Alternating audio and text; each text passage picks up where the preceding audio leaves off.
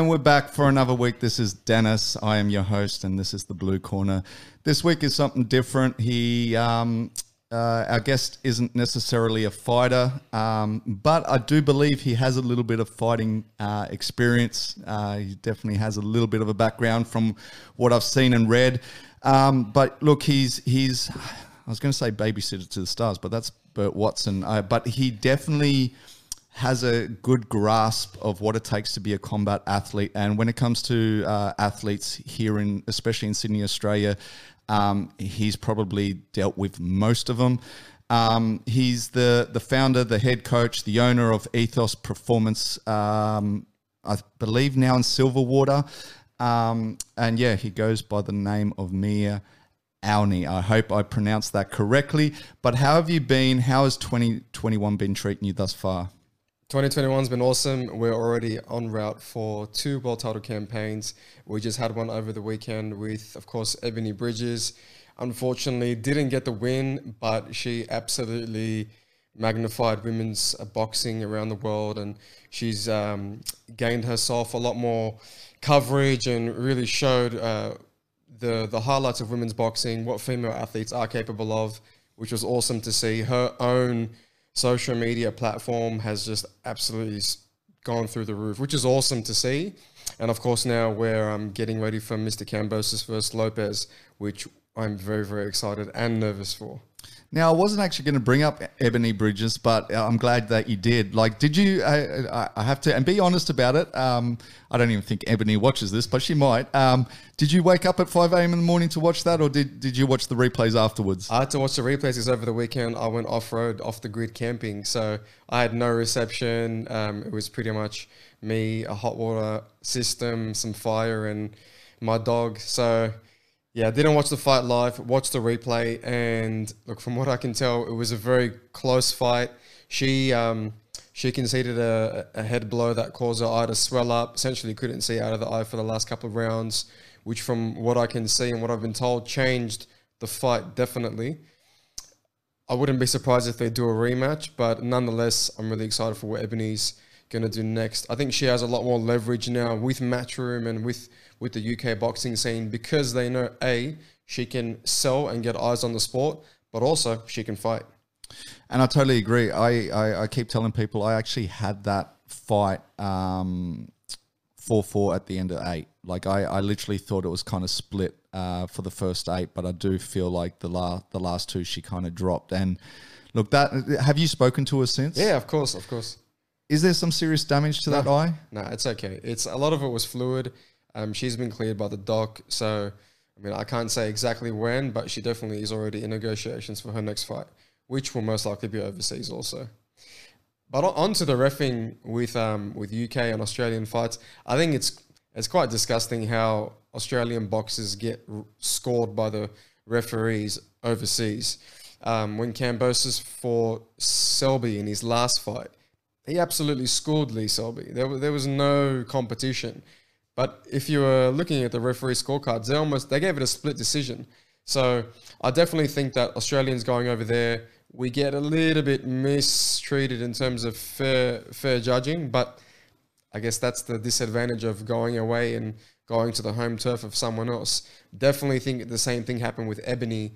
She was doing really well, but a lot of the times, both the referees and the commentators, they tend to highlight their hometown favourite and obviously not put the eyes on the foreigner. And that's a case across all combat sports. You know, we talk about that in MMA as well, where you know, people go into enemy territory, and it's really like you've got to put that person out, otherwise the chances of you actually picking up that fight is quite low. Not that it hasn't been done, right? If it's close, exactly.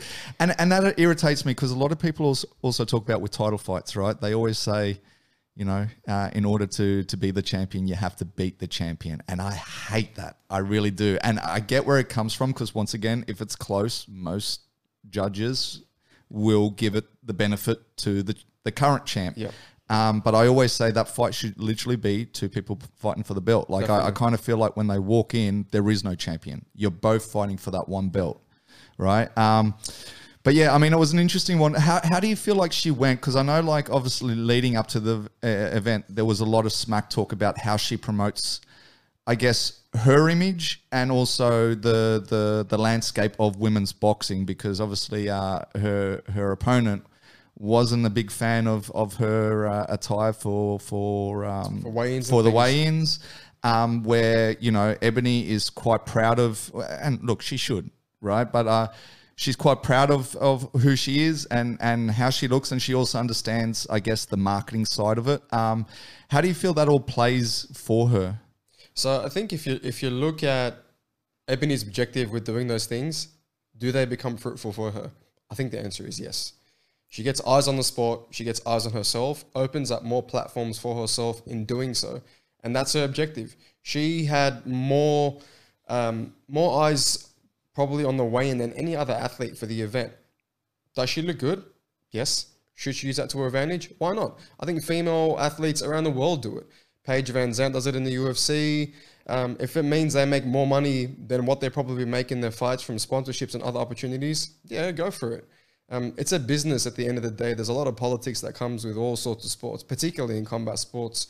So I think if Ebony can leverage her own talents and her understanding of the scene, go for it. At the end of the day, Dennis, she knows how to fight, and she put on a heck of a fight on the night.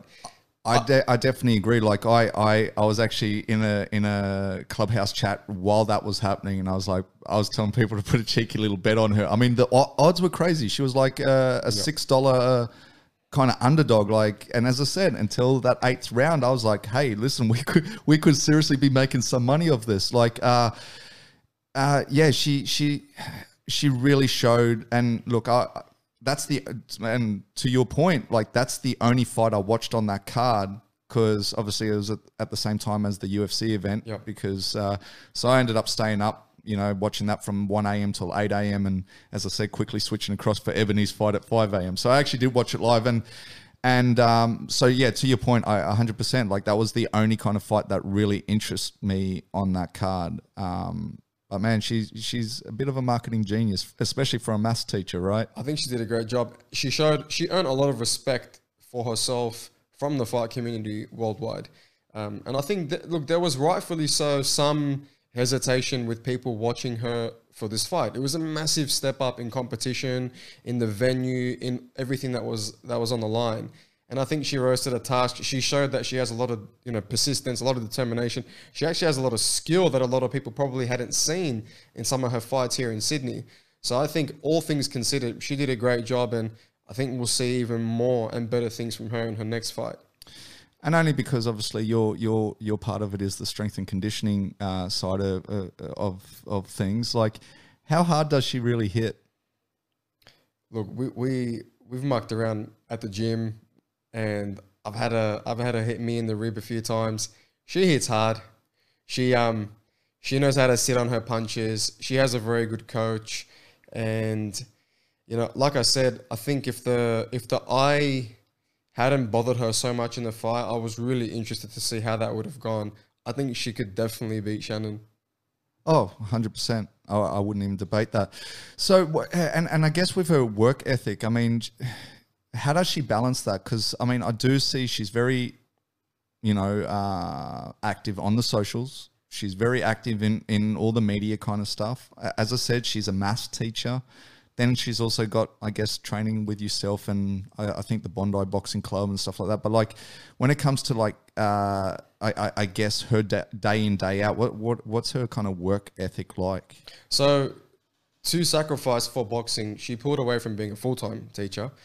So she's more part-time casual now to put more eggs in the basket of her boxing. Her head coach is Arnell at Boratilla Boxing Gym. So she spends a lot of time with him, does a lot of rounds there. But as you know, Dennis, the fight scene in Sydney is quite small. So it requires athletes to travel around and spar with different athletes, different gyms. So she obviously does a lot of that also.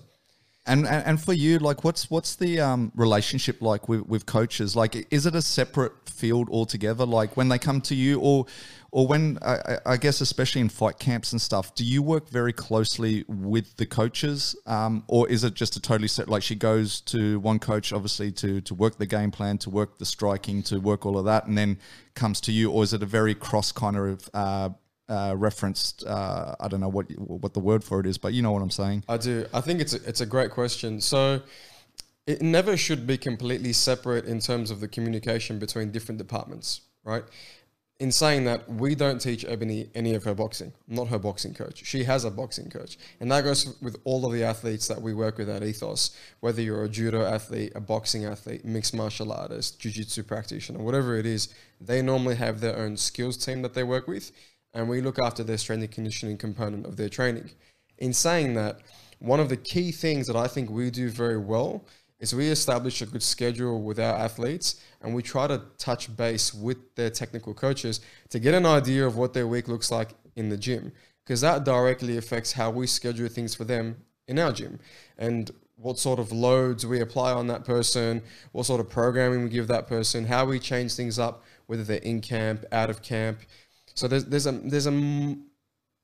are so many factors that we consider when we're working with an athlete. And definitely one of them is communicating with the skills team. I need to know when Ebony's sparring. I need to know how hard her sparring is going to be. I need to know when she's got scheduled periods where her sessions aren't going to be as hard. I might manipulate that time period to get something that I want in terms of a physical quality that we've identified that she needs to work on. So I think paramount between, all coaches on the team or the whole team is communication, definitely. And when it comes to like rest and recovery, is that a big thing for you too? And is that something, I guess, you schedule in, or is that something you play by ear on how that athlete is doing? So we discuss it with our athletes all the time. A lot of it, I think, is education. You've competed yourself, Dennis, and you understand that combat athletes, there's a certain mentality of I always need to work harder. And the more I do equates to the more prepared that I am. But obviously, we can begin to appreciate that that's not always the case most of the time. So the first thing we do, like I said, is we touch base with our athletes and we work on a schedule for them. That schedule in itself is one strategy to allow optimal recovery in between sessions, right? So if I've got sparring in the evening, I'm not going to do the hardest conditioning session with the athlete 6 hours before that. It's counterintuitive to the fact that they're sparring later in the evening. So I'd probably schedule the session to allow some sort of recovery in the morning so they can perform the best in the evening. We understand as strength and conditioning coaches that the most important thing ultimately is the athlete's skills training, correct? They need to be able to fight and to be able to do that as best as they can.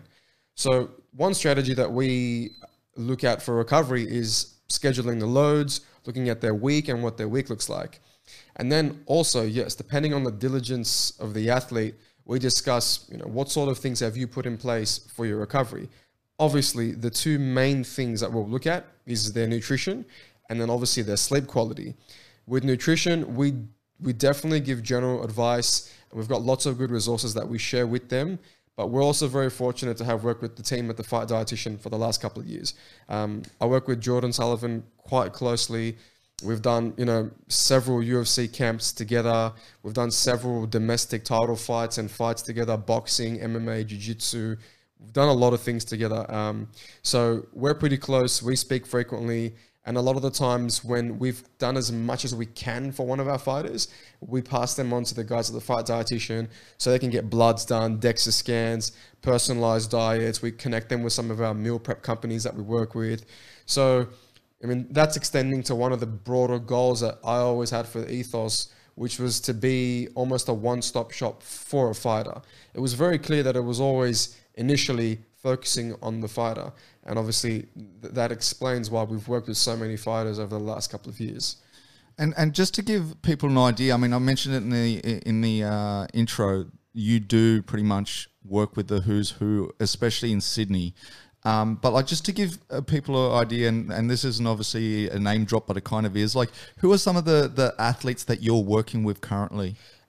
Look, I'm very grateful to work with a lot of high quality athletes, and they trust us with their preparation. People like Tai Tuivasa, Tyson Pedro, George Kambosos, Arlene Blencow, We liaise with Josh Colabau and his coach. So Dara Foley, so many good domestic boxers, up and coming guys, young guys, work with multiple jiu-jitsu athletes. We've got a really good team. We've got female athletes on the national judo team. So, yeah, our team works with a lot of athletes spanning combat sports, not just mixed martial arts. So it's pretty cool. I love what I do, and I'm grateful for the quality of athletes that I work with. And you mentioned Tai Tuivasa. I have to ask you, is he a character? Because I mean, like the stuff he puts on socials, like sometimes I'm like, and I've said this, and look, I love Tai Tuivasa, but sometimes I feel like he doesn't even take this really serious. And you'll probably prove me wrong here, but I've always said, like, if that guy took himself serious, like I think he could be a world title holder, right? Like, to be honest with you, I think he could even drop a weight class. But I guess this is where I'm asking, like, there's a few things in there that I'll touch on. Yeah, so.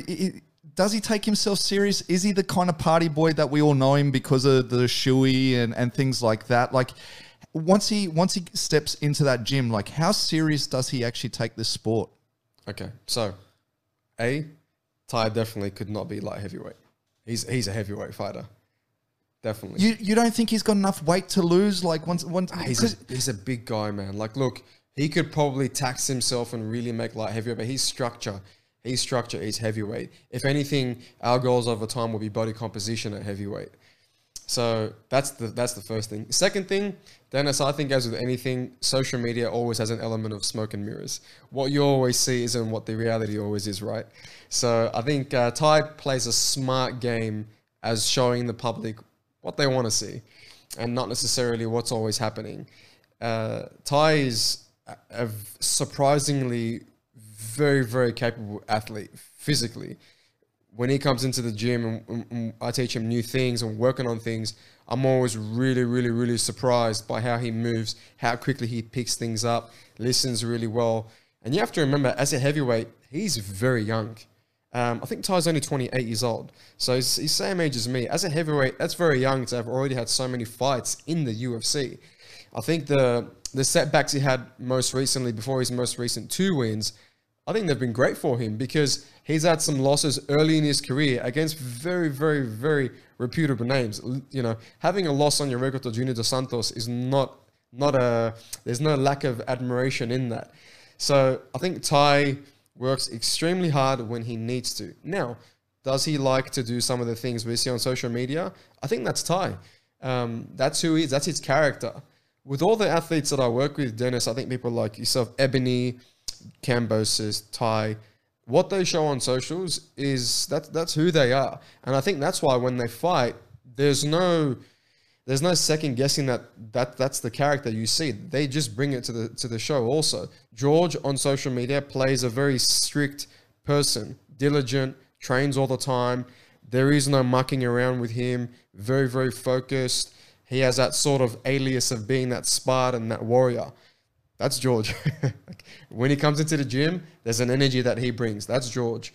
Tai, he has a joke around. That's the character he brings. So, yeah, definitely. I think... And look, what I mean, like, he definitely seems like a fun guy to be around. 100%. Like, 100%. And that's what I'm saying. I love him for that. Where I'm getting at is, and as you said, the losses he's had, they're not bad losses. Like, he's fighting top caliber guys. But I guess, like... When you see him post like stuff waking up at the hotel room wet in the bed and stuff like that kind of thing, and I'm just like I don't know, has he ever turned up, I guess, hungover to training, or is it like more show? And I just think, like, if he was to really apply, as I said, I could honestly say he could potentially be a world champion. Like, that's where I kind of see him here right now, and I go, a lot of that is natural talent and obviously hard work as well, but I just feel like, and as I said, I don't know. It could just be for show. Maybe he is like a kind of a straighty 180 and he's not really that party boy. But I just feel like, yeah, I really have high hopes for him, if that makes sense. Like, I'm not trying to badmouth him. I'm saying, like, I see him as such a good talent, and I would love to see him hold that belt, if that makes sense. I think I've known Tai for a few years now, and I've worked with him for a few years. So from early days working with him to the athlete that he is now, there have been tremendous leaps in his approach and his professionalism. So I think if we continue to see the same trend moving forward, then yes, I do think he will step into being a more mature athlete as he gets older, as he spends more time in the UFC and spends more time with professionals. So Tai, like Tyson, you know, he didn't have 15 professional fights, an amateur career before they made it to the UFC. They were such good prospects in Australia. They're kind of learning while they're in the UFC now. So while that's a blessing and a curse, it's the cards that they've been dealt and they've had to work with that. So I think Tyson had two professional fights during him working in the military, and then he got signed to the UFC and he's fighting guys like OSP, Ilir Latifi, Shogun, and he's still figuring out. He's still learning things and finding out who his camp is and doing weight cuts and all these things. You look at a lot of the track records of some of the younger guys coming up now. You've got guys having 10 amateur MMA fights, then they turn professional. They have 5 to 6, 7, 8 professional fights. Then they have their international break. That's a big apprenticeship to have before you get the job. So with people like Tai and Tyson, they didn't really get that. So I think giving them some more time to find their team, to get the right habits going is definitely something that will become fruitful for them. So I think Tai, he's shown in the last 2 fights, good camps, good preparation, has gone in, got the job done, and I think we're going to continue to see him do that better and better each time. And where is he at the moment? Because he's in Sydney. Oh, he is?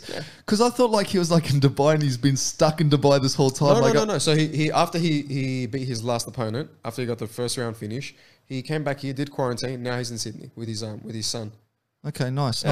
And yeah, as you said, when I had Arlene on the podcast as well, she spoke about the exact same situation. She was like, you know what? I was learning on the job, right? Like she really didn't have that amateur, and even here, like it was hard for her to find fights. So it was really finding it's still hard, right? And it was really a matter of her finding her feet on the job, which is kind of tough. But look, let's take it back to you. What is your background? Because as I said, like I have read a few things that obviously, I don't know, I'm if I'm wrong, I'm wrong. I don't think you've had any pro fights, but I'm pretty sure you've had a few amateur fights in the boxing, not MMA. So yeah, what is your background? Like where did your original, like, I guess, thirst for combat sports come from? Look, it's so cliche, Dennis, and I almost don't even want to say it. I was at Reading Cinemas in Auburn with my little brother. I was playing soccer at the time. I watched the Never Back Down movie. That same night I Googled MMA gyms in Sydney. That's, honestly, I can't change that story. I first started doing any sort of combat sports training at Jin Woo Kun in the city. Check Fire was the owner at the time. That was at Broadway. I started doing that when I was 15. At the same time, I was training at CFS with Mr. John Levin, who's still at the same location. Well, actually, he changed locations, but his new location. I also worked with him there. Then I transitioned to working with the wrestling coach who was at CFS more at the time. His name is Mark Stefaniev. He was working with Lenny, who's also currently still the national coach for the for the Australian wrestling team. Then I spent time training at Seven Hills at Full Combat Center with Shane Nix. That's where I met people like Tyson and Tai, but they had no idea who I was back then. I was a young kid, and they were kind of the big boys in that area. So, yeah, I met Rodney Williams, who's now at Blacktown PCYC. I work with some of Rodney's fighters. I took a real like to boxing because of Rodney, and then I had some amateur fights under Rodney in Blacktown PCYC later on. So most recently, I just do some grappling. I do some wrestling and some jiu-jitsu with some friends and some gyms. I'm not a serious competitor by any means. I think there's a clear point for me where I realized I had more interest in helping fighters than being one. And I've said that before on previous podcasts too. And I'm happy I made that distinction because I think I have a lot to give to the combat sports community. And that ultimately is where my passion lies. And I think that comes out in the work that we do at Ethos also. And where did that moment occur? Like, was it a point, like, were you ever thinking of becoming a pro fighter, or did you, in your amateur kind of rankings, like go, you know what, there's something missing in this space and I feel like I can feel it? Like, oh, look, during at school, I really enjoyed the subjects that I was doing, like PDHP, etc. I was really good at those subjects. And I went into uni pretty early. So at 17, I was at uni. I turned 18 in my first year of uni. At that time, I was still doing amateur boxing and still doing some MMA training also at Boxing Works. So I just started really enjoying the science and the theory of what I was studying. And I found that in my spare time, instead of honing my skills, I was reading about topics related to the field being the strength and conditioning field. So that was a big enough indicator for me to realize I want to give back here. And look, I think every story of every athlete, there are opportunities that find the athlete at the right time. Who knows, for whatever reasons, I don't think those opportunities found me at the right time. I think there were more lack of opportunities that found me than the former. So yeah, for me, the route of becoming a coach and working with fighters was something that just really, really caught my eye. And I've also said this before, at the time, I really couldn't find someone in Sydney that was doing the things that I wanted to do. The sort of place that I've created now, 5 years ago in Sydney, it didn't exist. I think now most combat athletes in Sydney, if you told them, hey, like I want to, go and do some S&C somewhere and I'm a combat athlete, where should I go? I'd like to think that ethos comes up straight away. And that didn't exist back when I was, competing as an amateur athlete. And did you build ethos with combat sports in mind? Like what I'm saying is, like, did you kind of like, I guess, really nurture the combat field, or is this just how it's panned out right now? No, look. Can we swear on the podcast? Mate, you can do whatever you want. Okay. So I also won't swear too much. I think I realized that I had my interest in other sports weren't as profound. So I wasn't a massive rugby league fan. I wasn't a massive AFL fan. I do like those sports. I like preparing athletes for those sports. But my personal background and the hole that I saw was combat sports. And so I wanted to fill that hole. I had obviously some existing connections in the combat space with the fact that I was competing and was around fight gyms. So I just started eating a lot of shit. And I did that for a couple of years to just get experience in the field. I spent a lot of time going overseas, learning from very, very, very respectable people in the industry. And I just essentially started stacking my chips so I could have more leverage to bring to the table to work with more fighters. I think 2018, I had a big year in terms of started getting some good traction with a lot of fighters. But that's just more a testament to the same attitude that I've still got to working with fighters, which is we just want to help combat athletes, because we definitely realize that there's a space for it, and there still is a space for it. It's great to see that there are more S&C coaches now applying their skills to combat sports, but yeah, it's been almost four years now, just over 4 years, that I've solely focused on nurturing that space, because I realized very early on that no one really cared. And in regards to the people that you've learnt from, like obviously coming into the space, have you got some clear mentors? Yeah, definitely. Look, again, I've said this before. I was at a conference speaking to one of the guys who runs Play, which is a very respectable organization in the S&C space. And I asked that person for some names that I could go and learn from. Because I can't remember what book it was, but I read that essentially find the people that are doing what you want to do and go and learn from those people. Those people in Sydney didn't exist. And that's the bottom line for me at the time. If there was someone doing what I was doing, I probably would be the guy learning from the person who owned that facility. But that didn't exist. So I went overseas to Denver, Colorado, which was my first major learning experience. And I spent time at Landau Performance. I learned a lot there. I established some very, very, very valuable networks there. Lauren Landau is the owner of that gym. There are multiple locations now, and I still consider him a very close friend of mine and a mentor. I can't really tell you the names of people that walk through his gym, because I'd be here for a long time. Curtis Blades, TJ Dillashaw, Justin Gaethje, Neil Magny. Oh man, I'm probably doing a disservice. Drew Dobar, and it keeps going and going and going. Several different sports that they deal with, but nonetheless, I went there and I had a really good understanding of blending what I knew at the time and some other things related to combat sports, physical preparation. I made some good friends there, and that opened up other pathways for me to just go and meet other people in the industry that are still doing really good things, like some of the guys at the UFC Performance Institute. So I went there, I spent a week there, met the president, Duncan French, met some of the S&C staff there, met the physical rehab side, met the dietitians there. So I think chasing further education in this space has always been something that I've been fond of. I've always wanted to do that, and I'll still continue to do that. Now I'm grateful that I've got a team around me that also want to do that. So it's not just me anymore. It's well beyond me now. I've got, collectively 4 staff now, and the team continues to grow. We've got a big location expansion that we're working on in the next 1.5 years. So all things are looking great, but the mission hasn't really changed.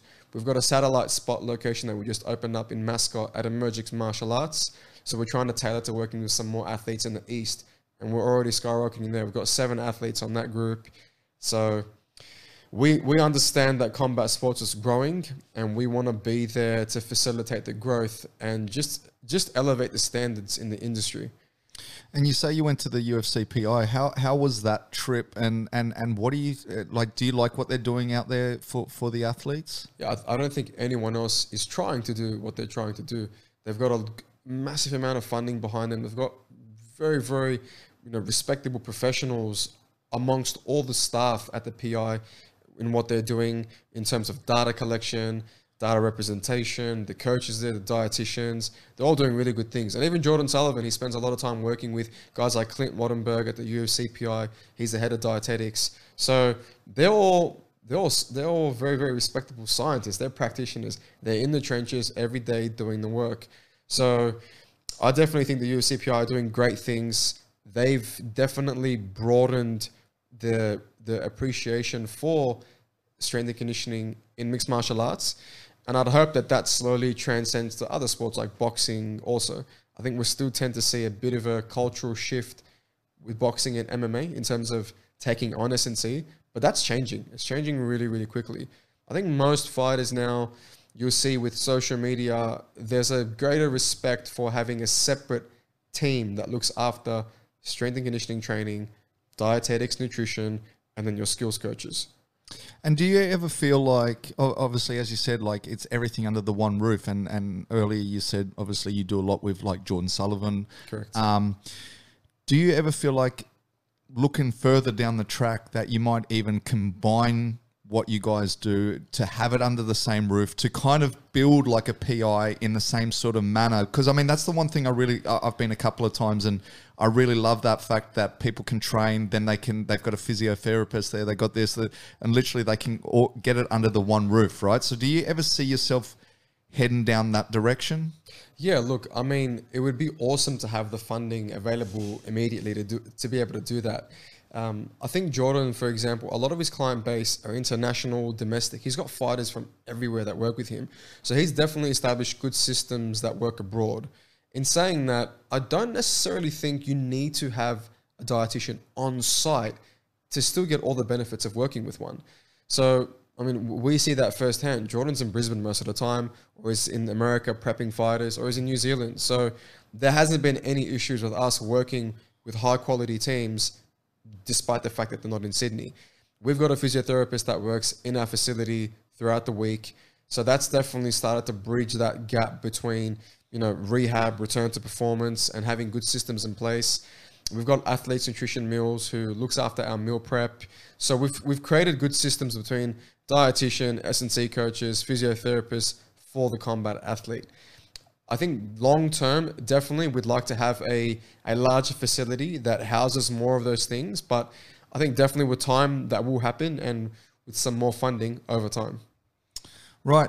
And if I was to ask you just like quite straight out, what sets you apart from, say, any other strength and conditioning? Because I mean, like, there is a lot of strength and conditioning things out there, right? Yeah. But like, as I said, like, you obviously attract a very high clientele, which leads me to believe that you I was going to come out and ask you, what are you putting in the water, is basically the question that I was going to ask you. Because like, I'm like, you're doing something different or right for these guys. But in your personal opinion, if I was to say what sets you apart from, say, and don't get me wrong, I don't want you to give up your trade secrets either, but like, what sets you apart from, say, some of these other strength and conditioning centers?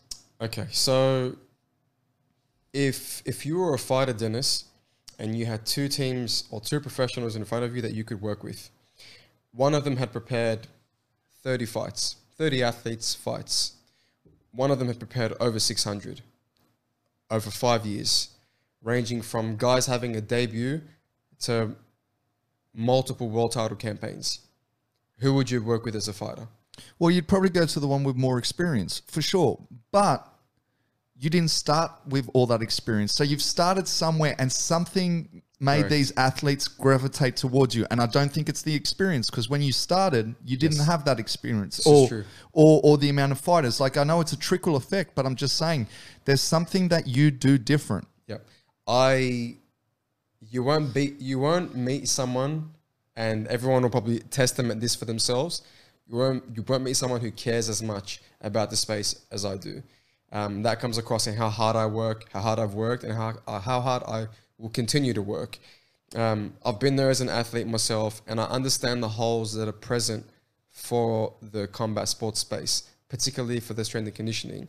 And the good thing is now it's not just me anymore, Dennis. I've got coaches who all have a different set of skills. We've got a full-time sports scientist who's collecting data, trying to find trends in combat sports. And I believe we're probably the only place in Australia that's doing that full-time. We work with over 80 fighters every week, over 80. Our roster is massive, from amateur all the way to the best in the world. When it first started out, the passion was the same. And I guess the sprinkle of luck that met me is, yes, there are more S&C coaches now, but I have all that more experience now. And the thing is, that speaks for itself. If we weren't doing things correctly, we wouldn't have the guys that are coming through the door, come through the door. I think the proof is in the pudding. And that's not me, hyping up myself. But I think our systems at Ethos for the fighter, you don't get that anywhere else. No way. And in regards to having 80 combat athletes come through the door every week, do you sometimes find that your time is spread too thin? Like, I know you say you have 4 staff with you, but I mean, even that 80 divided by 4 is what, 20 each? Like, how does that all work? Do you roster these guys on? Is it a matter that it's an open door, they can come in whenever? Like, how does your whole system work in that regard? So our facility has opened hours, right? And don't get me wrong, I'll give you a quick rundown of the structure at Ethos. We don't only work with fighters. We've got rugby athletes that come in, we've got AFL athletes that come in, we've got soccer players that come in, guys that are playing at, youth Sydney FC, all the way to Division 1 in Sydney. We've got guys that in the NRL that come to us also. We work with a lot of physios that extend beyond combat sports. So our reach isn't just fighters, and it isn't just athletes either. When I was at Landau Performance Dennis, one of the things I loved about that facility was you had these beasts of NFL players there. You had fighters training in another corner. Then you had kids. Then you had mums and dads. And that environment, it just captivated me. I thought it was so cool that everyone was treated the same. There were the same systems applied to everyone, but they were all just achieving different things. So that's what I've tried to emulate at Ethos. You can come in any morning, you have Tyson training, you have George training, then you have a 50-year-old, a woman training with one of our trainers, you have a kid training at the same time. You'll have so many different people all there just working towards a goal that's specific to them. So getting back to the athletes, our athletes that come into our facility all get treated individually. They all get tested and assessed individually. They all get programmed for individually. That's because we understand that none of our athletes are exactly the same, both as people and as their sport. I can't treat any of my amateur guys the same as some of the pro guys, and vice versa. It wouldn't be fair to them. So our athletes come into the facility, and what we do is we schedule them to come in at blocks of times that aren't as busy, right? So if someone right now joined the gym, they said, we want to train with you at 8 a.m. on a Monday, I'd say, look, that time slot is full. Here are some other time slots for you if you actually want to get coached effectively. So that's how we communicate to prospective athletes and to our team. At any given time, we've always got more than 3 staff on the floor. So we've never really had an issue of quality going out the window with more numbers. That's why we're continuously growing the team. And I have to ask, and only because I asked this of some of the bigger gyms as well, do you ever have to deal with like egos in the sense of, and I'm not asking you to call anyone out, but I'm just saying like, you have multiple people in that same space. And I guess there's this feeling sometimes that some people feel like, whether they're higher up the rankings or whatever, but they kind of feel like they should get a little more attention than the other. Do you ever have to deal with those sort of situations? Dennis, absolutely zero. And I'll tell you why. And I'm sure you can appreciate this. I had one of the rugby league guys that we work with, and he said, I love coming to your gym because of the environment. He said everyone is just so down to earth, just doing their own thing. There's no egos. There's no disrespectful banter. Don't get me wrong. I get teased. I get laughed at. You know, that coach-athlete relationship definitely exists in the gym, and you want that. That's good. So I think our environment's awesome because combat sports, it tends to humble the athlete. They spend so much time working hard. You know, it's so demanding in contact. It's such a, you know, sympathetic sport. By that I mean it's always fight, fight, fight. I think it gets rid of the ego a lot of the time. And don't get me wrong, you see people's social media like George, you know, Kambosos, and you're like, man, I don't want to train around that guy. George comes into the gym, says hello to everyone, works his absolute ass off, says bye to everyone, and he goes home. And it's the same for Tyson. It's the same for Bam Bam. It doesn't really change. One of our female wrestlers recently, she started playing rugby league also. And she said, Mir, I can't believe the cultural shift in terms of playing on that team and, you know, going to an MMA session. And I think that's just because, like I said, combat sports tends to bring out certain characteristics in a person that other sports just don't. And I think our environment, because we have so many fighters in there, it's just a very unique environment. And you mentioned before as well that every athlete, you kind of customize the program to them. And you were talking about football players and everything like that. I'll try to keep it in the combat field. But like, how different is, say, and I'm not talking about athletes in specific. I'll try to group it a little bit. But like, how different is like a program, say, for a boxer to MMA, or are they very similar? Okay, so there are certain concepts that strength and conditioning coaches need to understand and need to learn how to apply. The differences is when and how you apply them and when you apply them. So, of course, you look at sports like boxing and mixed martial arts, they're completely separate sports. So the first thing that you need to do is understand the differences between the sports. You know, the profiles of those athletes. You look at the times, the round times. Boxing's 3-minute rounds. MMA's 5-minute rounds. That's a massive consideration if you're working with someone's energy systems, if you're doing their conditioning training, for example. If you look at boxing, the absolute strength requirements aren't as important as they are for an MMA athlete or a grappling-based athlete. So when we do our testing, we tend to find that, you know, a lot of our boxers, they have a higher RSI. They tend to be more springy, more powerful. Power definitely comes across as a very important quality for boxers, and repeated power, because if they're professionals and we're comparing professional against professional, the boxing fight tends to obviously go a lot longer. If we've got a guy doing 12 threes, 36-minute fight, compared to a title fight in mixed martial arts, it's 25 minutes. So there are definitely considerations that you have to take into place when working with different combat athletes. The overlying concepts are the same. It's your job as a practitioner to apply those to the athlete. And let me ask you as well, with their training, is it a 12-month thing, or do you find, and because I have this kind of debate with a few people all the time, is like, you know, when you talk about fighters taking fights on short notice, and I kind of like explain to people, like, listen, it's not like these guys are sitting on the sideline on the couch eating Cheetos until basically they got a fight signed up, and then suddenly they're like, oh, okay, we need to fight, we need to train now, right? So yeah. What is the kind of like method with you? Is it more of a 12-month thing, and then you change things once there is a fight camp? And how does that fight camp operate? Like, is there like, is it the same, like, say with sparring, which obviously you don't do, but is it the same kind of thing where you do have that moment of hard sparring and you taper off the closer you get? Or yeah, how does the whole scheduling in that sort of sense work? So, all really good questions. Generally speaking, we have a testing battery we implement with all of our athletes. And one of the things that we do from the start is educate our athletes on the fact that we want them to be year-round athletes, and that we don't want them to neglect their physical development until the fight's announced. They've got 8 weeks, and now we're supposedly getting prepared. I'm going to have this conversation just the other day with one of my athletes.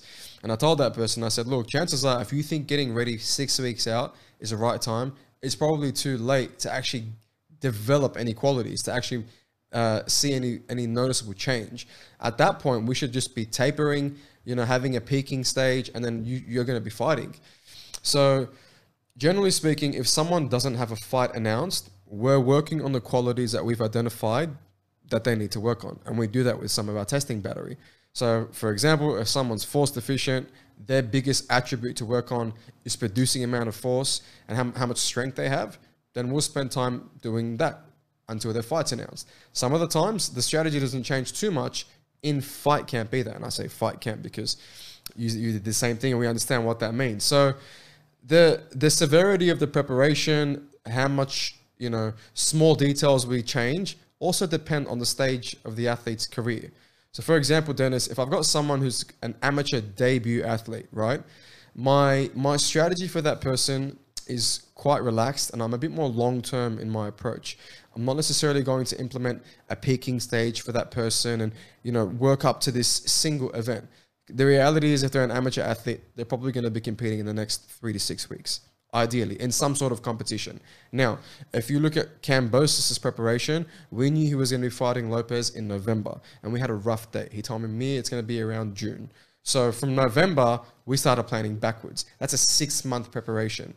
I knew George was going to be in Miami for his preparation. So we both started talking about communicating with the coach that's over there, putting things in place, having a schedule everyone was happy with. The reality is this is a fight that, when George has his fight, he might not fight again for a year. So the strategies are different, definitely based on the severity, or I won't say the importance of the fight, but the severity of the fight. If this fight for George, it's make or break, right? It's life-changing. It's a undisputed world title fight. One of our guys just fought on the weekend. He had his amateur MMA debut. I think he's fighting again in 6 weeks. So the approach changes, not just on the person, but there's so many factors. Bottom line is, all of our athletes get tested, Dennis, and we look at the qualities that they need to work on. Generally speaking, outside of fight camp, so let's just say that 8 to 6 weeks leading into a fight, our objective is to build those qualities, to build our athletes up.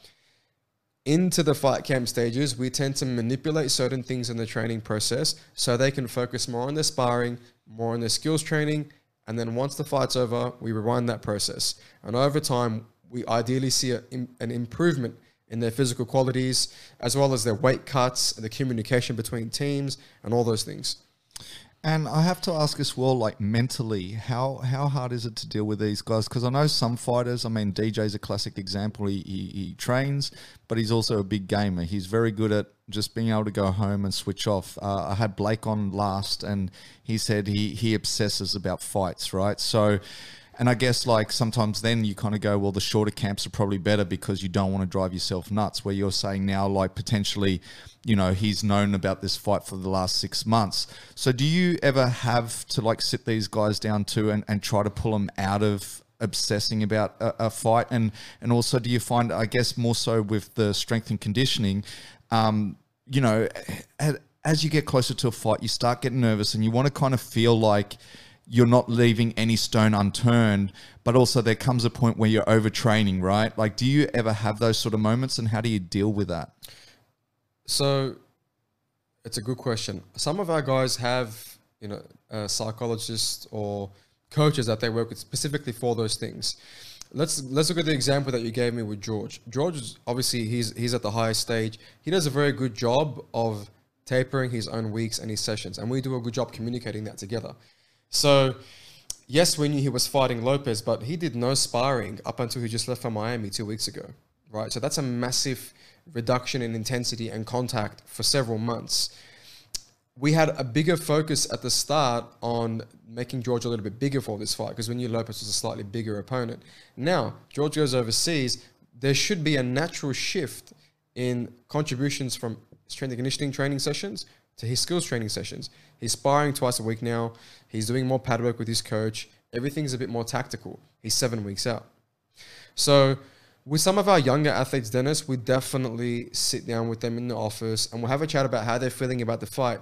And we just tend to deviate them from thinking that this is this massive event and there won't be any after this. So we like to get them into that, just creating good habits, not having drastic weight cuts. And obviously we work with Geordie and the team there to help us with that. We talk about developing good habits, and as soon as the fight's done, we transition back into the gym. We have a certain type of block that we introduce the first 1 to 2 weeks back in the gym. So we just slowly increase the intensity and the volume back on the person. reduce certain amounts of load on the person, and then we transition back into our regular training process based on what that person needs to work on. The psychology of things, look, I definitely think that you need to be comfortable talking about things like anxiety, how the person's feeling for the fight, how they started visualizing things. But at the same time, I think a lot of the times what I do is I'll tell them, hey, like if I give you a suggestion of someone to work with, is this something you would like to do? I know a lot of my high level guys, they have a mental coach, whatever you want to call it, that they work with, because they understand that if it's a 1% advantage they can get in terms of the anxiety arousal curve approaching a fight, it'll definitely help them. And you mentioned weight cuts. I have to ask you, what's your kind of opinion on weight cuts? Because I know when I spoke to Geordie, he was saying like he believes that in amateurs you shouldn't be cutting weight at all because it really don't make any difference in that kind of space. But I also feel like it's the amateurs that try to cut more weight than the pros, right? Because I guess because they see it happen all the time and they feel like it once again, it's that mental thing where you're like, I'm trying to get every advantage I can. But like you that's been through the process a lot and I guess you've probably seen good weight cuts, bad weight cuts, but what's your actual feelings towards weight cuts? I think, so in boxing, you'll notice weight cuts aren't as drastic. So the percentage weight loss for a boxing fight tends to be less than an MMA fight.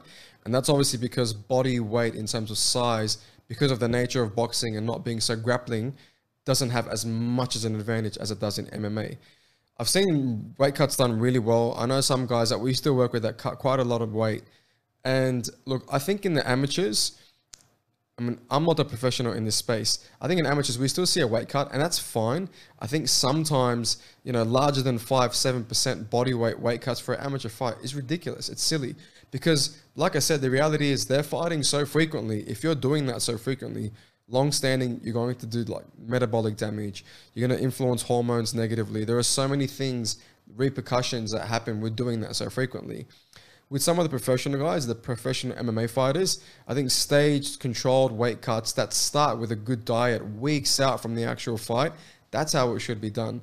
So I think in terms of the misconceptions and some of the silly things that we've seen in the combat sports space, people like Jordan Sullivan, his team, the guys at the PI, they're starting to steer the industry or the community away from some of those taboo things that you've seen in the past and all those ridiculous videos that we've seen of people in bathtubs and saunas doing stupid things. And do you think if we, in the MMA space, if we added more weight classes, I guess the way you do in boxing, do you think that would solve some of the weight cutting issues, or do you actually think it'll make it worse?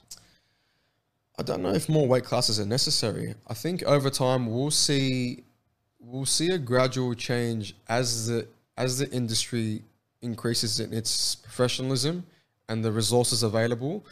I think we'll tend to see athletes that are more ready year round, which then places them in a position to not have to cut so much weight leading into a fight.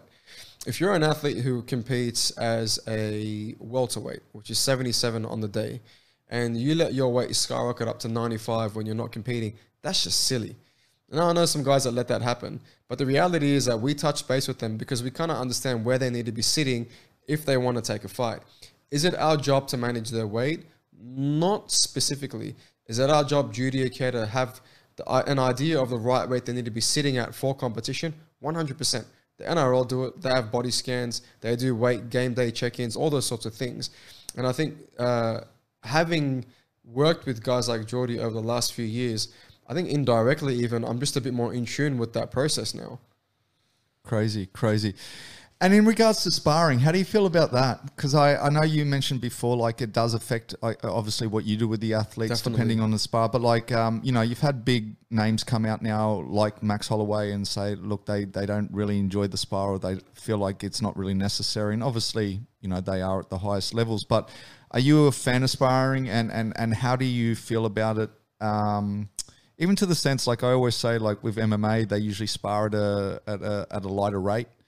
When I see these boxers, they swing hell for leather, like it's a totally different game. But like, do you think it's healthy to spar? Like, because I know over time now we're getting to this space with CTE and stuff like that, where people are a little more concerned. So, what are your feelings about that? Look, from the people that I've listened to, the understanding of things like concussion, is still quite a gray area. There's no definitive responses as to correlations between not doing something and having less chances of conceding things later on. But look, I think sparring is a form of skills training that does need to happen. I think from what I've seen and continue to see, I mean, just the other day we spoke with an athlete who's sparring 3 times a week, and that's insane. It's as absolutely unnecessary. A lot of the more professional guys, Dennis, that I speak to now, they understand that outside of a competitive period or fight camp, for example, they don't do any sparring. They might do some contact drills, but there's no, high intensity contact sparring. And I think having that option as a fighter is very important. I think a lot of the times, particularly young fighters, there's this sort of aura that comes with sparring and, having that sort of session. I think the more you become professional in the sport and develop in the sport, you realize that there's a time and a place for it. Do I think that there's a difference between MMA and boxing sparring? Yes, I think boxing sparring can definitely be very, very different in terms of contacts conceded than MMA sparring. MMA sparring, you have the option of spending time on the ground. There's grappling exchanges. Boxing sparring, like you just said yourself, Dennis, a lot of the times there is no playing around at all. So I definitely think some of these younger boxers or these, clubhouse boxing gyms need to just be a little bit cautious about the amount of sparring sessions their athletes are doing throughout the week. I know some boxing gyms that do, sparring nights 2-3 times a week, weekly, whether you're competing or not. And I think, yes, it's good for specific skills training. I don't think 2 to 3 sessions a week is necessary. Yeah, it's crazy. I always say, with boxers, especially when you look at their amateur records, they usually have 100 amateur fights. Then on top of that, as I say, every sparring session to me, apart from the fact that they're wearing headgear, is it's a fight. I literally see these guys swing for the fences, and it's incredible. But you mentioned clubhouse boxing gyms. And there's a little thing that I do every week, and that is to try to invite people in from an app called the Clubhouse. Oh, right, okay. So what it is, at the moment, we've got a couple of people sitting in there. I'll hopefully get a question or two. But I like to open up the lines and just see if there's someone that is potentially listening in that might have a question or two for you to answer as well. So we'll open the lines and see if anyone is out there. Maybe. Actually, they've just put their mic on mute, so maybe not. But I wanted to ask you as well, they might come back, they've just put their mic on mute. I wanted to ask you as well is one of the reasons I obviously got in touch with you, and this is a while back, and obviously with Geordie as well, we had a case with one of our fighters, Athena. Do you have any sort of update with her right now? Yeah. She's obviously training again now, but she had obviously quite a few surgeries from what I gather. What's the latest with her? Look, in terms of legal standings, I'm not too sure. I definitely know that there's still some legal case being taken, as there should be. As for Athena's health, she's doing well. She's back into the gym. She's training. Obviously, I'm still working with her. She is still competing. She's already competed since her surgeries. So in terms of, does she have scars, all those sorts of things? Yes, definitely. I think she'll probably wear that for life. Is that unfortunate? 100% is negligence. It's absolute bullshit. But otherwise, she's doing well. She's doing awesome. And I think if there wasn't a difficulty in finding opponents, I think she'd be fighting already. But do you think, obviously with the scars, you're saying she'll probably have them for life, but last I heard as well was that she had to get muscle tissue removed. Correct. Is that something you can make a full recovery from? So I'm not talking about the superficial, as I say, the scarring, but do you feel like she's going to make a full recovery? Yeah, definitely. It's not foreign taking tissue from other areas. You look at some ACL rehabs, they take hamstring tendon or a portion of the hamstring tendon and use that as a graft for the ACL. So those procedures aren't foreign, and people make return to sport protocols all the time doing so. I definitely think that she can make a full return. No hesitation. Cool. Now, I guess with you, what's next for Ethos? I always you obviously moved gyms recently. Yes. Is that a relocation, or is that you've opened a separate gym now? No, so that was me contracting a space out of another facility to finally opening our own location, which is where we are now. We're going to be in this location. Well, we'll have this location for a while. I've got a good standing time period there, and we've just got an extension at that place also. So we'll definitely almost double the size in the next 2 years in that space. And what's next for Ethos is, like I said, Dennis, we understand that combat sports is growing, and we've been there before the growth was so paramount. And our plan is to be the go-to place for combat athletes in Sydney, to provide education and to increase the standards available to the combat athlete. Ultimately, because we care about the space and we understand that we have a lot to give in that space. And when you say the growth of MMA as well, do you see yourself growing? Like, I know at the moment you are Sydney based, right? That's it. Correct. Do you see yourself expanding to the point where we'll see an Ethos in Queensland? We'll see, or are you keeping it here? Like, I guess I'm asking for like national fighters. Like, I kind of see that, you know, as Sydney fighters have a clear advantage in that space. Are you going to try to open the doors for fighters around the country? I think the Queensland market is nice. So is Melbourne. Been thinking about Queensland for a while. There's still a lot we want to do in Sydney, but definitely. Yeah, and is there, like, I guess, you know, it's always hard to say, but like when I sort of say, like, where do you see Ethos in, say, 5, 10, 15 years? Yes. I would like to have a bit more impact domestically in other states in Australia, but I'd also like to hit the international market a little with fighters. And part of the way we'll inject that space is through education. But there will be more on that to come in the next, you know, 12 to 15 months. That's all I can reveal about that. You can't reveal a little bit more? Damn. Well, look, what I normally do at the end as well, I like to kind of ask, I usually call it the fighter picks, but obviously with you, I'll just call it fight picks. Fight picks. And I mean, the first one right now, and we spoke about him earlier today, is Ty. He's obviously signed up to fight Greg Hardy. Yes. Are you liking that fight for him? How's he looking? How is that training going? And how do you see that fight sort of play out? So how's training going for Ty right now? So he spent a long time away from his son, just got out of quarantine. So I think we'll definitely won't see him this week. Hopefully next week we'll start getting back into some things with him. But at the moment, still don't know if he's going to head back to Dubai to do camp there or if he'll stay in Sydney. That's a decision he needs to make himself. So Ty versus Greg Hardy. I think Greg will try and come in strong. I think Ty is a lot more of a technical striker than Greg. So I think Ty will pick him apart with kicks. He'll pick his strikes nicely. He's a more mature fighter now. And Ty has a lot more experience against much better opponents in the UFC than Greg.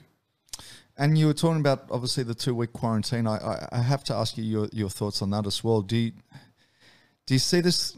Like, do you see this like travel? I mean, the last article I sort of read now is that we're looking at 2024 before like we go back to normal. Like, do you see this being an ongoing problem? Because I know, for instance, when I spoke to Josh, he was like, I was like, "Are you going to go to Fight Island again?" He goes, "Not if I have to do quarantine." Like, it's literally like it puts fighters off. I mean, look, Dan Hooker's a really big one with that too, right? Like every time he goes over, he's away from his family for months on end. Yeah.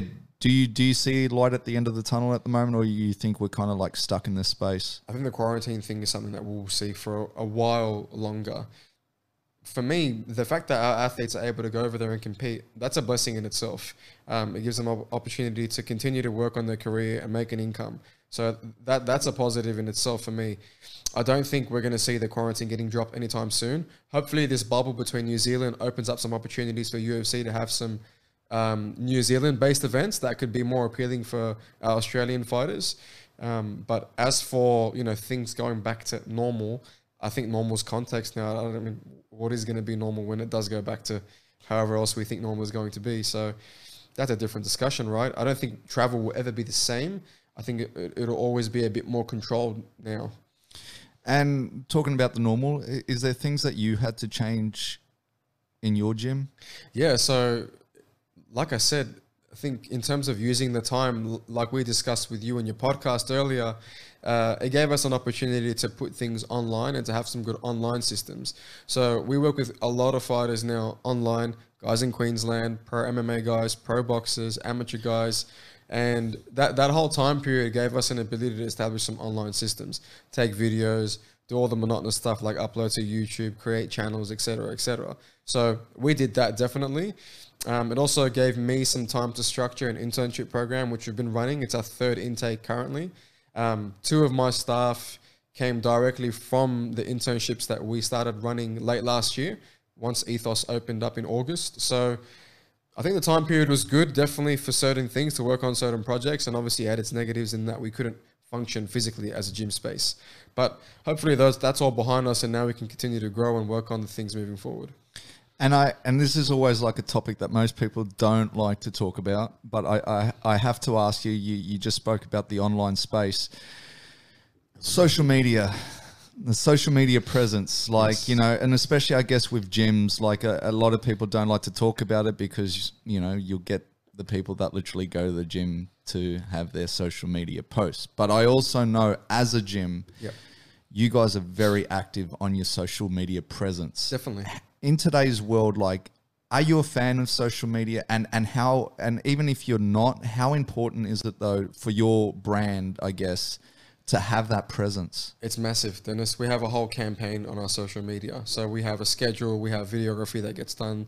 We communicate between our camera guy and having scheduled content. Everything is structured. It's very important. We have so many leads that come in through Instagram.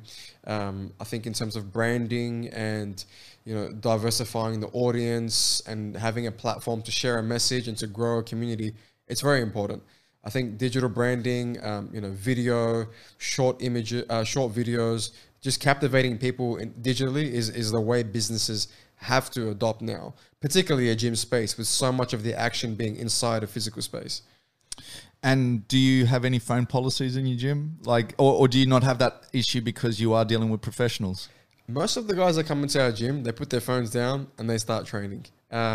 If they want to tag themselves doing things, they can do it. It's fine. Yeah, we don't really have an issue with guys not working hard. We work with a lot of combat athletes, and they probably tend to be the hardest working athletic population you'll meet. And on that note too, you said that obviously generates a bit of leads. I have to ask you, are you open to public, or are you just a gym for these pros? So I've put up posts in the past that Ethos definitely is not a gym or a facility that only works with fighters. We work with several different athletes, and even our combat athletes range from guys who haven't had their first fight yet to guys that are on the world stage that we all watch on TV. So that's the athletic population. And we also work with, I'd say, you know, a good 30 to 40% of our clientele base are non-athletes. And I think that's also what contributes to our unique environment. So definitely not. Yes, we are short on memberships available for people because we've hit capacity twice now. But as our team grows and as our space allows, we'll have more membership opportunities available. But in saying that, no, not just available to athletes, available to anyone, any athlete. So long as they meet the criteria for the type of person we want to work with, they can work with us. And just because we have gone through this pandemic, I will just ask you, or maybe I'm just trying to get a cheeky free session right now, but for people at home, whether they're stuck in quarantine or whatever, what are like 5, I guess, and this is probably putting you on the spot, like, because I know you deal with like a lot of actual tools, whether they be weights or whatever, but yes. for people that are stuck at home, and I'm talking about the international audience as well, what are 5 kind of exercises that people should be doing, okay, like in your opinion, or B, that like they can be doing right now because they can't be getting to gyms and stuff like that? All right, let's assume that you have some understanding of what to do. Try and cover multiple planes of motions. So let's stick with a squat. Let's stick with a lunge. We'll do a push-up. Get a towel. Everyone has a towel, so you can do some sort of table pulling variation. And then we can do things like planks, side blanks, and all your gymnastic hollow sort of variations. And the overriding tip to make things harder at home with no weights is just to manipulate your tempos. Do things slower, do things with a hold at the bottom, get a towel, do things where you're pushing into a towel as hard as you can. Obviously, the towel's not going to go anywhere. So those would be, I went over 5. I went 6 things that you can do whilst you have no equipment. Utilize a towel. There's a lot you can do with a towel while you're stuck at home. Well, there you go. So yeah, I mean, going back to the picks, I just got to get one, which is a boxing pick, which is this weekend as well. I know you probably know who it's going to be. There's been a bit of an uproar. Is it Gallen? Well, no, actually, I will talk about that one. That one too. Like, so, all right, we'll go that one first. Paul Gallen. Are we talking domestic boxing? Is that what we're talking about? No, I was more because I have my own opinions on domestic boxing at times too. I was more going to talk about international boxing, but let's do international. Okay, so I don't even know if you can call it a boxing match. It's a celebrity boxing match right now. There you go. You know who I'm talking about. You got Jake Paul. You got Ben Askren. There's a lot of debate. Ben Askren is like a professional fighter. Something that Jake Paul's never faced. On the other side is he's a wrestler, obviously not a pure boxer. Yes. How do you see that fight? Do you even like that fight? Are you buying into the fight? And yeah, how do you see it play out? Dennis, I'm not going to watch it. I'll watch some highlights when I jump on Instagram that day. I think I have never actually seen any videos of what's his name? Paul? What's it? Jake Paul? Jake Paul. I've never seen one video of him. Me neither. That's how much I don't tune into that. So I think Ben Askren will win just because he has an understanding of space and the requirements of combat in terms of striking. I think he's been in the UFC. He's fought before, so I think he's done enough technical training to get past. I don't even know what this guy does. This Jake Paul guy. So I think Ben Askren should win. Well, he's a YouTuber. I don't know what that means, but he's a YouTuber. Mate, it's funny. All I know is that Georgia's going to be there and him and Tiafimo are going to have the official press conference. So I'm more excited for that. Okay. And then you were the one who brought it up. I didn't even think of it. We'll probably finish it after this. But Paul Gallen versus Big Daddy Brown. And you asked the question of yourself, or you said you had an opinion on the local boxing scene. Yeah. I would like to know that opinion right now. I think the fact that we're seeing all these rugby league athletes transition into boxing is good for some of the boxers that they verse. In that, obviously, Australia is very dominant in our rugby league culture, and we have a big fan base who follow some of these athletes. So I think when a fighter fights someone like Paul Gallen, they get all the exposure that someone like Paul Gallen brings to that fight because he has a lot of rugby league fans. Now, is that good for the boxer fighting Paul Gallen? I think so. That person's probably going to make more money and get more exposure than they have before. It also means that some of these cards like Mark Hunt and Paul Gallen, some of the guys on the undercard who are actually good boxers, good local boxers, good talent, they get more exposure. Some of my boys have fought on those cards. Some of my girls have fought on those cards. So I think for those reasons, it's a good thing. For the reputation of Australian boxing internationally, I don't think it is the best thing. When we see Australia promoting so heavily different sports or retired athletes from a sport transitioning into boxing and almost treating it like a retirement package, that in my case is where I stand with it. I think it's good for the domestic guys to get some more exposure on those bigger cards. But as for the reputation of Australian boxing internationally, probably not the best thing. And the thing that amazed me with that Mark Hunt fight, as I said, is that you had Tim as the main event. And when I spoke to someone from the media, they were saying when you're looking at clicks, like what's generating what, it was 80% Paul Gallen, Mark Hunt over Tim Tszyu. And that... So I know you said it's great for the undercard because they're fighting on that card and get exposure. But like the thing where I kind of like have an issue with it is that they're actually generating more steam than actual boxers. Yep. Right. And like I said, I think if you're a boxer fighting on that card, you'd leverage that steam for your own branding and for your own exposure. That's the way I see it. If you're a guy fighting on the undercard or you're on the pro card of a Gallen fight, a Mark Hunt fight, or some of these, trivial boxing fights that Australian boxing's hosting, make the most of it. And how do you feel about Tim Tszyu? You think he's going to make it on the world stage? I think Tim's proven himself against the opponents that he's had to so far. I'd like to see Tim, now step up and fight some of the more international level guys who are in their prime. He's got a stacked division internationally. So I think they've played their cards right for Tim so far. They've built up his profile. They've gotten him a ranking. He's fought a lot of the domestic guys. So yeah, I think I'd like to see him fight internationally now. I think the route that the Australian boxing will take is bringing opponents for Tim to fight in Australia and not so much get Tim to fight outside of Australia. That's what I personally think. And I also think at the moment, I don't know if it's him. I don't think it's him pushing it, but someone's pushing the Michael fight. The Zarafa fight. Yeah. So look, I think that's a good fight. I think Michael Zarafa's a good boxer. That's a good domestic fight. Again, I don't think it's the caliber of what either of them will have to verse if they take any of the top 6 rankings internationally.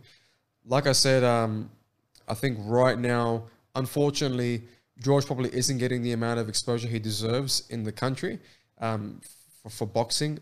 George is about to fight Lopez for the undisputed world title. It's probably the largest or the most, standing boxing fight in Australian boxing history. If George wins this, or when George wins this, it's going to be massive, massive. And I think, unfortunately, we're not seeing as much exposure from George in Australia because he's in Australia. I respect George a lot, Dennis. He's left his family, new baby on the way to go and, take it to the champion and fight him on home turf. And I think George right now, without a doubt, is the boxing icon in the country. do you know, though, going back to what we spoke about before, going into enemy territory? Yeah. Is he going over there to finish that? Like, is that his mentality that like he can't let it go to the scorecards? He can let it go to the scorecards. He beat Selby in the UK in the scorecards. I think it's fine. But what George has to do in this fight is execute the game plan that they've put together. Is Lopez beatable? 100%. I think Lomachenko can beat Lopez. I think he was a bit stagnant for the first 6 rounds in that boxing fight and started to kick things up a little bit too late. I think Lomachenko can beat Lopez. Lopez doesn't seem to be the most skillful boxer. He's extremely powerful, extremely explosive. He's quite big for that division also. I definitely think that if George sticks to the game plan, he can beat Lopez, without a doubt. And the last thing I'll take from you is, do you think Australia combat sports, whether it be MMA or boxing, I was going to say basketball. I said basketball. Yeah, basketball, combat sports. Do you think it's the best it's ever been right now? Short answer, yes. The Oceania wave has been massive. If we look at, the amount of champions coming out of New Zealand, Australia, the amount of fighters getting signed, I think Australian boxing has had a resurgence. We've got some big names. I mean, obviously Tim's doing well. He's got an international presence. George, like I said, he's an absolute icon right now. Just about the highest paid combat athlete in Australia. So I definitely think with all that's going on, we've got a champion, Volkanovski. Last 10 years, we've just had a champion, Whitaker. Arlen just fought Cyborg. I mean, we'll take Izzy as well. 100%. Like in that oceanic circle, the wave is definitely circulating around Australia. And I think that's why Australian combat sports is getting more coverage now. And then, I mean, if you look at the amount of UFC events that had happened in Australia, obviously before COVID, there were heaps. And the frequency was only getting more. So, yeah, I definitely think that right now, Oceania has a wave of combat sports going. And I think it's going to be a long but short 10-year wave that we're going to see combat sports skyrocketing, particularly mixed martial arts and boxing. All right, and one more on that. Just one more. Just because you see a lot of young guys coming through the system as well. Yep. Who do you think, in general, just put it out there, positive energies, who do you think that is one name that people need to look out for? Not your Tim Tszyu, not like something that most people will be like, who? Like, basically, I want a who, right?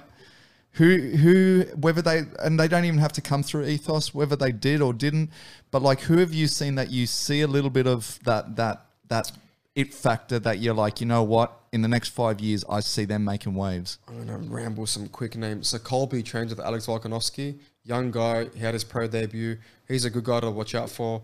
Awesome person, good athlete. That's one. One of the boys that works with us, Mater Ian, amateur MMA fighter. Very, very good attitude. I don't care about his physical qualities or his skills. I look at his attitude, and I think if he can keep that attitude moving forward, he'll definitely be something to look out for. We've got so many young boxers that work with us at the gym. and they all know who they are. So I think those two names would be enough for now in the MMA space. In the boxing space, he just had a loss, but Kyle Mazudia is definitely one of the icons that will come up in Australian boxing. He had a tough loss a couple of weeks ago, but he'll be back. We work with Darragh Foley, who just had the fight of the year last year against Ty Telford. I think Australian boxing should give Darragh Foley a good fight next. It's what he deserves. So, but yeah, Darragh's already a name. He's not in his 20s anymore. So those names will do right now for some of the young guys. Perfect. Well, look, man, like I guess this is where we're going to kind of wrap it up. For people that want to kind of check out Ethos and see what you guys are actually about, like what's the kind of best way for them to either get in contact with you? Where are you guys situated? Or if they have any sort of questions, like do they hit you up on the personals or on the Ethos? What's the best way for people to kind of reach out? Sounds good. Locations, our hub center, our main location is 36 Egerton Street in Silverwater. Our pop-up location that we work at Mascot is at Emerge Mixed Martial Arts. Our website is ethosperformance.com.au, and if you want to reach out on social media, it's probably where we're the most active. My personal Instagram tag is just my full name, Mir Auni, and the Ethos Performance Instagram tag is Ethos Performance AU. Perfect. Well, look, I can't thank you enough, and I will just correct you. It's Mir_Auni.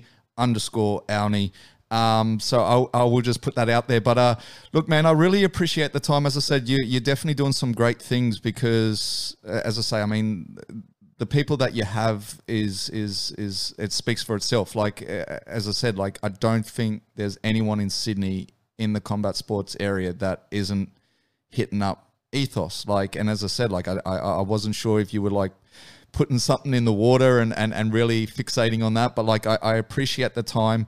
I know you're busy and I'm going to let you get out of here. But once again, thank you so much. And until next time, stay blessed. I'm a one.